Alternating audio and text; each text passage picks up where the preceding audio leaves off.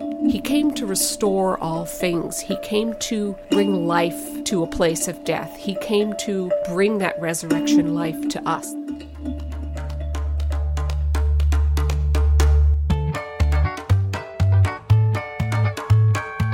Welcome to the Essentially Translatable podcast brought to you by Lutheran Bible Translators. I'm Rich Radowski. And I'm Emily Wilson.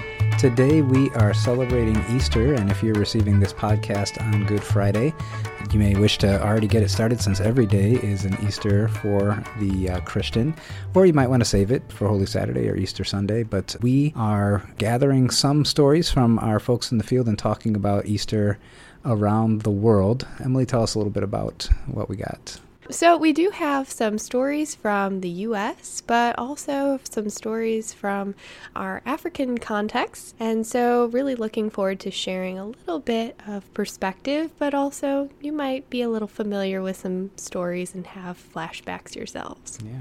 Do you have any Easter memories that you'd like to share with the audience? Yeah, Easter was a special time. It's my sister's favorite holiday. Mm-hmm.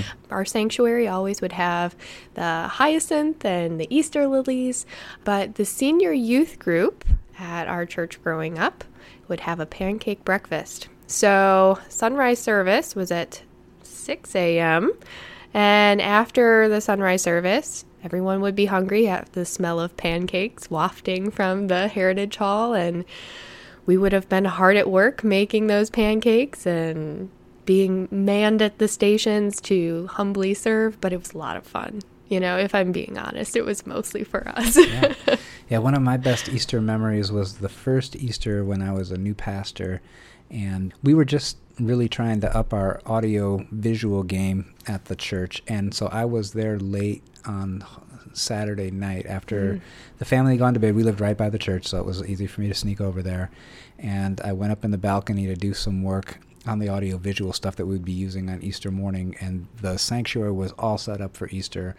All the flowers and the decoration changed, everything restored to the altar, the white paraments, and the smell of all the sweet smell of all the flowers, and it just this feeling of joy, like Christ is risen. He is risen indeed. Just the quiet before the bursting of celebration. It was really awesome. It is true. Going from all Lent, very simple sorts of decorations, and a lot of, a remembrance of this is the weight of our sin that Jesus carried to the cross.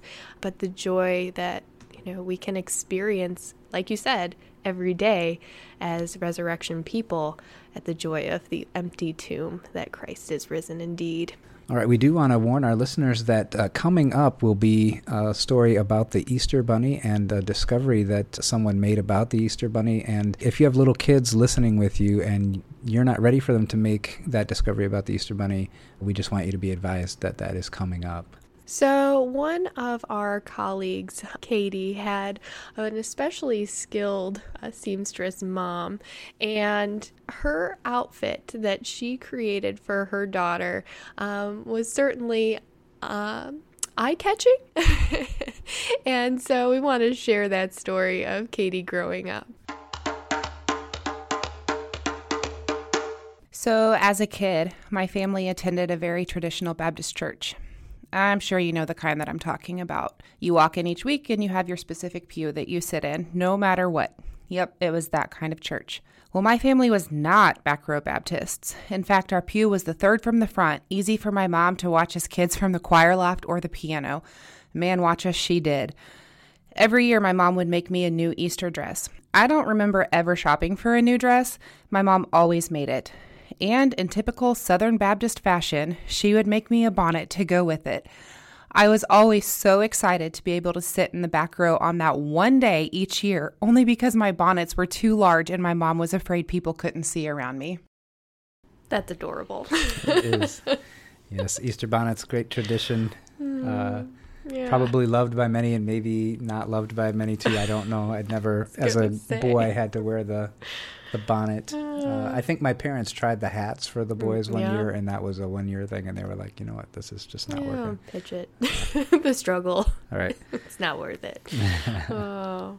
those are precious memories. Like we were talking about the, sanctuary being beautiful and joyous, but also like fashion, shifts from like dark colors, and then like Easter comes and it's all these bright colors and flowers and the prints and everything. It's just, everything is pointing to new life. So our next story is from our IT coordinator, Sarah Stillwell, who I'm just going to throw out there was too embarrassed to get on here and read it herself. So we pinch hit for her with our great colleague, Alyssa, reading Sarah's story about a discovery she made one Easter.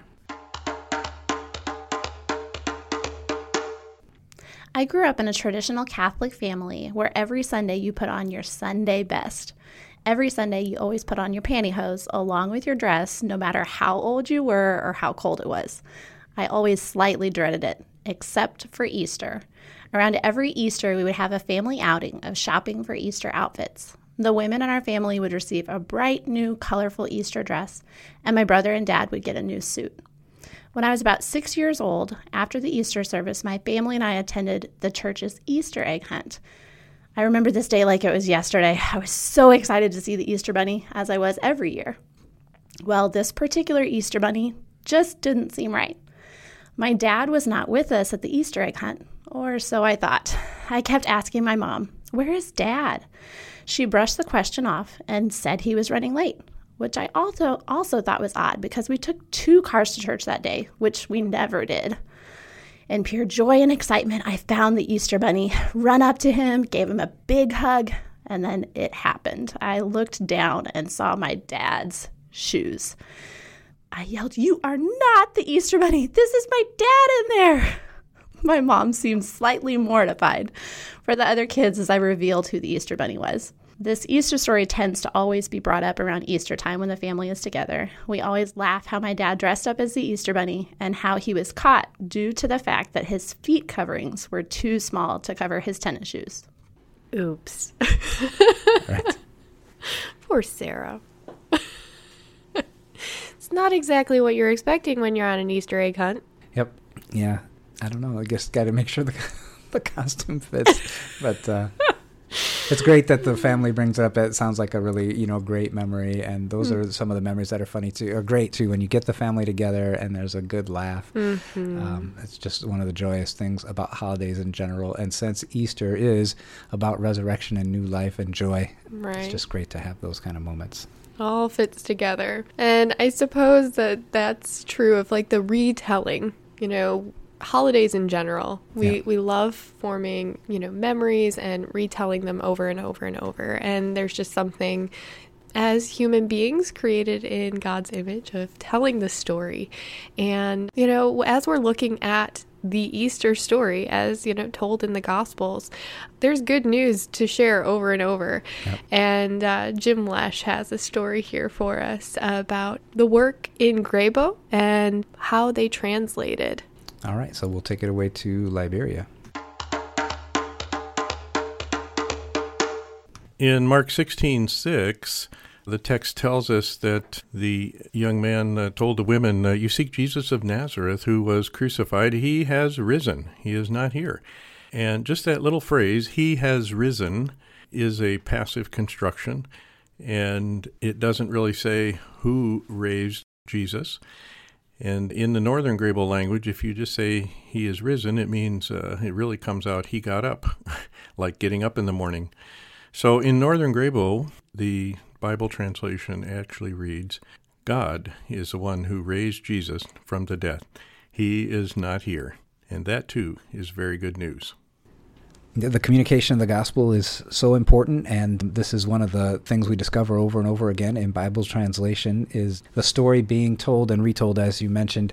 And with each successive language that the Bible is translated into, on one hand, the Christian message is incarnational and inherently translational from the beginning. You could even say essentially translatable, like we say around here. But on the other hand, every time a new language is encountered and a different worldview is encountered, it's like turning the facet of a jewel just a little bit and getting a little different view of things. And so here, the way the Grabo language works, it helps to emphasize that the one that does this raising is God, and he's vindicated Jesus and said that this is indeed enough. What Jesus has done has paved the way for reconciliation between God and man.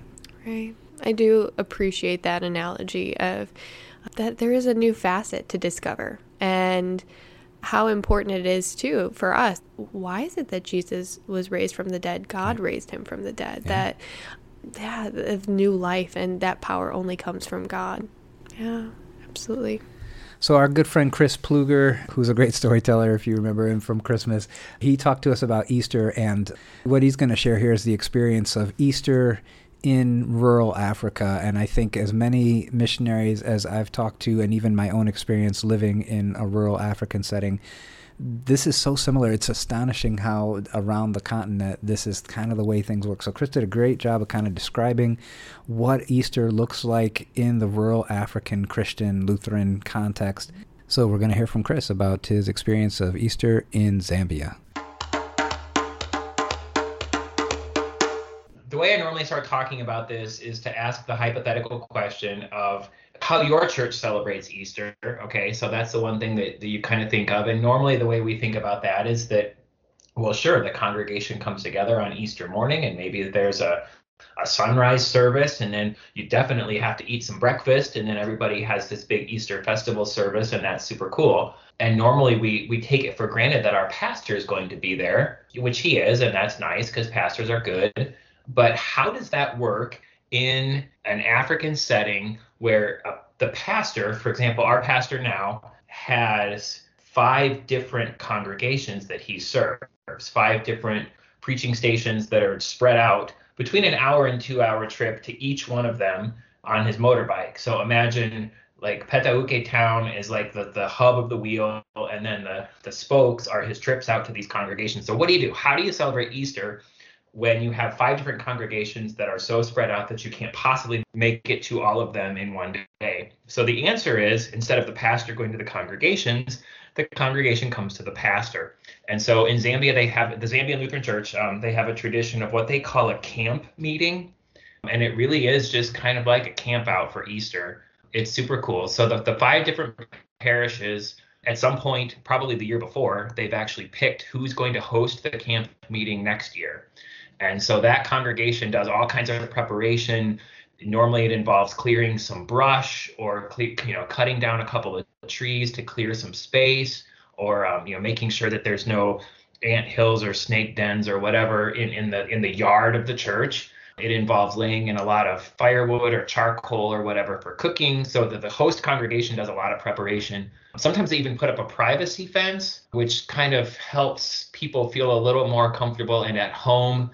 But then it also is a windbreak, because Easter is kind of like the beginning of the really chilly season in Zambia.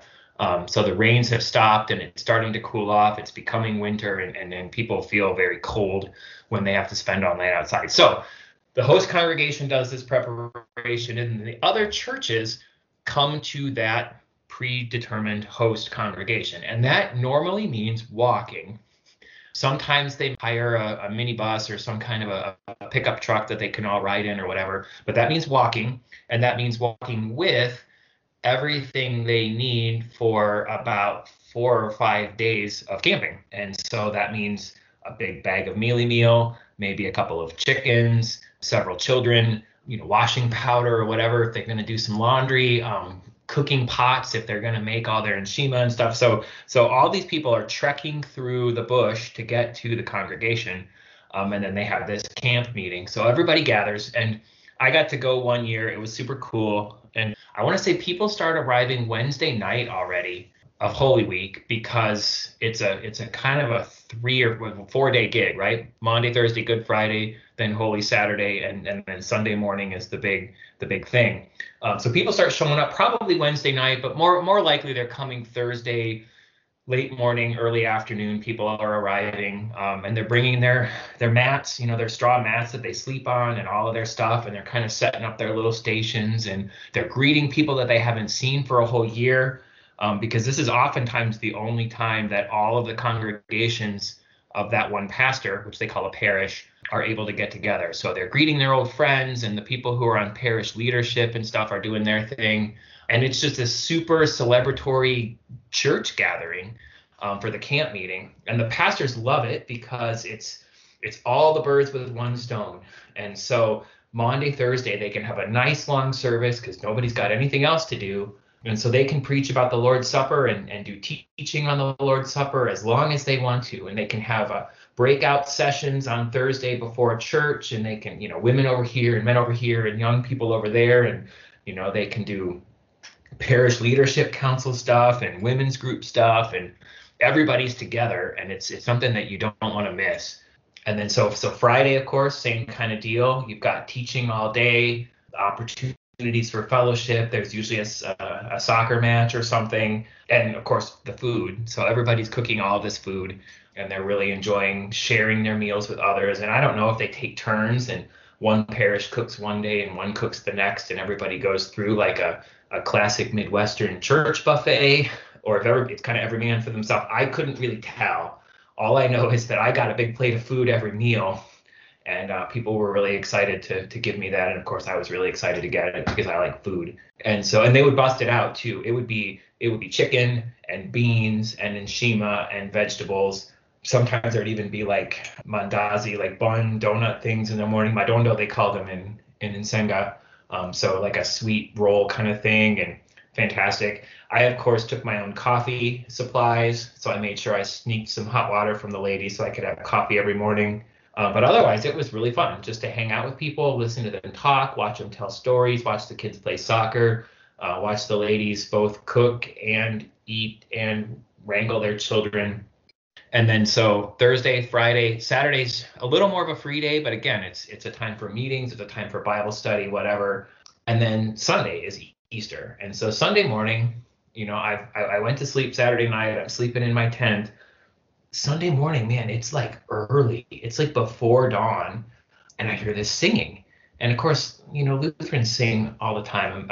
African Lutherans sing all the time, and there had been choir practices throughout the weekend. But man, this was really cool singing. So early Sunday morning, here's this singing, and I hear this like shuffling noise, like something scuffing along.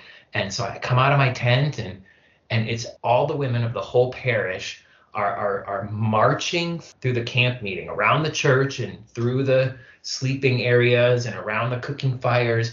And if you want to think of a very dignified African conga line, that's kind of the impression that I got. So people they're doing this measured step, and they're dancing along as they sing, and they're singing this song. And I figured out that what they were singing pretty much over and over and over was the verse from the Gospels, where early in the morning before it was light, the women went to the tomb. And the women went to the tomb, and they went going, and they went dancing, and they went singing, and then they find that the stone has been rolled away and the tomb's empty. And so this was the women preaching the Easter gospel just at the very crack of dawn, as it was starting to get light. The women are reenacting this scene from Scripture, and it was such a beautiful thing. Just the joy in people's hearts, and the joy that they were able to reenact, to re-participate in that, and to put themselves almost literally in the shoes of those women who went the very first Easter Sunday and found that the tomb was empty. And of course, what do these Nsenga women find at the end of their journey around the camp, and a couple of laps and out into the bush and through the village, and then they come back? What do they find? They find a pastor who's ready to preach to them that the tomb is empty, and that Jesus has risen, and that their hope is not in vain, and that any loved ones that they've lost in that previous year or years before will rise again, just like Mary and Martha were promised when their brother Lazarus died, that because Jesus lives, they will live too, and their loved ones will all live too.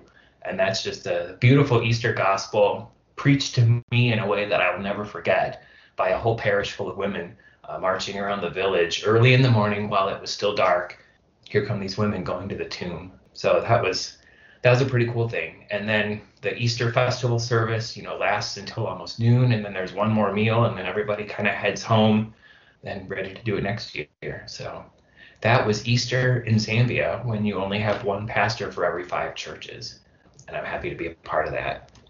Chris has quite the attention for detail, and I love that his life was so heavily impacted by these cultural events that are surrounded by the Easter story. And I'm not going to lie, I would love to be there. That just sounds so amazing. What a celebration. Yeah, and just the beautiful illustration of the women, and it is a part of the Easter story. All the Gospels record it, that it is the women who first are out looking, the women who first hear the good news, and it's one of the core features of Christianity, that its inclusiveness, it's available to all through those who believe in Jesus. That's an invitation open to everyone, and no one's excluded by any of the things that people have used in the past to exclude, such as social class or race or gender or anything. Right. And I think that in that culture, in the Nzenga culture, like, women going and being the first to deliver the news, right, that was tied in with the Nzenga New Testament dedication, right? Yep. When the New Testament was dedicated, the first ones to bring the New Testament books to the people were the women delivering the good news. And so just that imagery is quite beautiful and really empowering. Yeah, and this idea of reenacting is a biblical idea. Yeah. Maybe we don't embody it as much in the West, but the retelling of these stories and the celebrations and really living it and embodying it is just part of how the majority of the world remembers and celebrates. And so it's really well illustrated in what happens in that camp in Zambia and throughout camps throughout Africa on Easter. Right.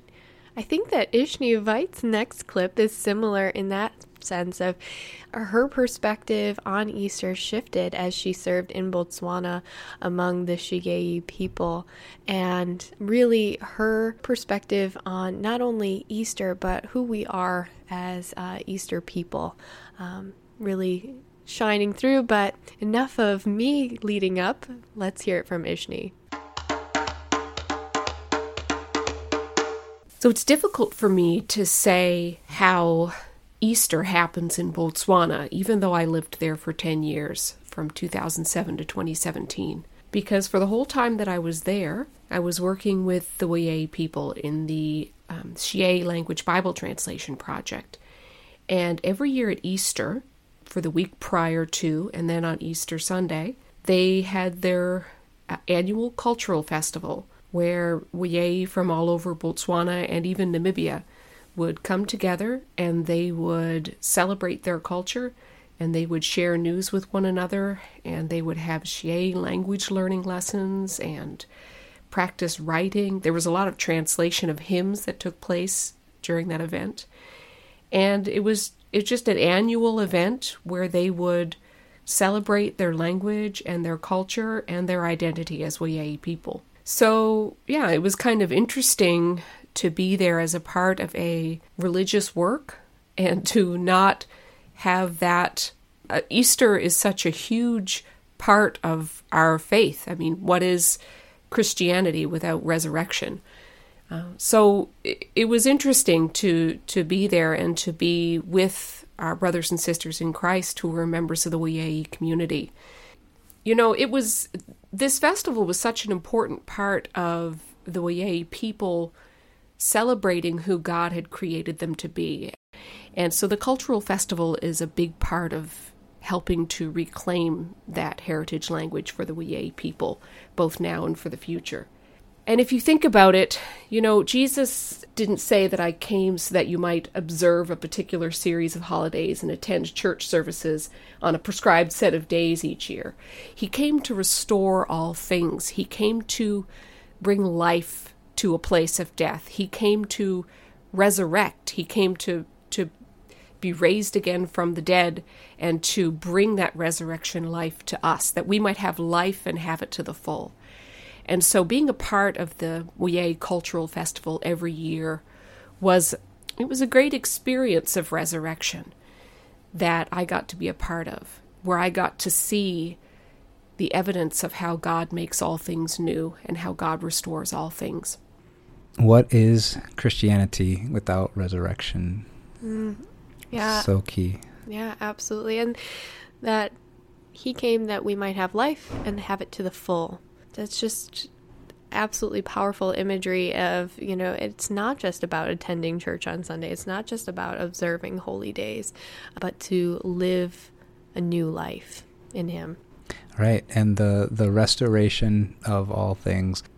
Another one of the most powerful Easter images for me that really gets me emotionally every year on Easter is the singing of the hymn, Jesus Christ is Risen Today. It's most of the churches I've ever attended begin the Easter service with that, and the way the organ swells and Jesus Christ is risen today, hallelujah, but it's really, and the reason why is that, we're celebrating, we're remembering that again that day. But on the other hand, there is not a day that's gone by since that first Easter day where that statement isn't true for all of humanity. Jesus Christ is risen today, and that changes everything.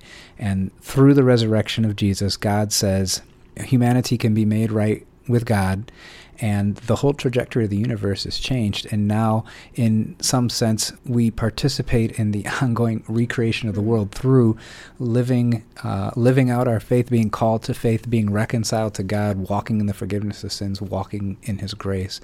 And the Easter message is just pivotal, that the resurrection is the reason any of that happens, and without the resurrection, then there's none of it. Right. No, absolutely. There's so much good news in all of that we don't have to live in the past, but with our eyes focused on Him, we can live in that newness and share that newness with our friends, our family, people that we haven't met yet, just knowing that God is working in and through, and His salvation is for all people.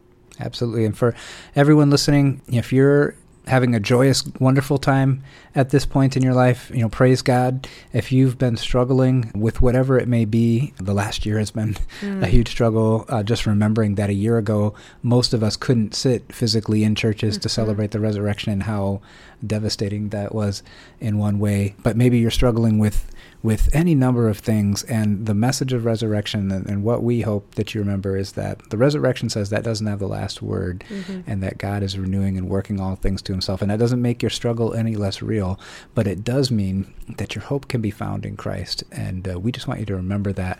That is the Easter message. Nobody expected that they would come to that tomb on Easter Sunday and find a resurrected Christ. They thought it was over, and they thought they were done, and I guess it's just going to be like this, and we don't know where our hope comes from and where have we invested our lives the last 3 years. And you may you may feel that way too sometimes, but resurrection says there's a new story. That doesn't have the last word, and you put your hope and faith in Christ and share it with others, right? I mean, that was the thing that the women from the tomb, on their way back, they immediately shared that good news. So that your hope is in Christ, and then sharing that good news. That's what resurrection is all about. Absolutely. So, Emily, it's been great to spend this time reflecting on Easter with you, and we hope you listeners have been blessed by this time. We wish you God's richest blessings. Happy Easter, and may the joy of the resurrection be yours. Thank you for listening to the Essentially Translatable podcast, brought to you by Lutheran Bible Translators. Look for past episodes of the podcast at lbt.org/podcast, or on Apple Podcasts, Google Podcasts, Spotify, iHeartRadio, Audible, or wherever you get your podcast content. Follow Lutheran Bible Translators' social media channels on Facebook, Instagram, or Twitter, or go to lbt.org to find out how you can get involved in the Bible translation movement and put God's Word in their hands. The Essentially Translatable podcast is edited and produced by Andrew Olson and distributed by Sarah Lyons. Executive producer is Emily Wilson. Podcast artwork was designed by Caleb Rodewald. Music written and performed by Rob Veit. I'm Rich Rudowski. So long for now.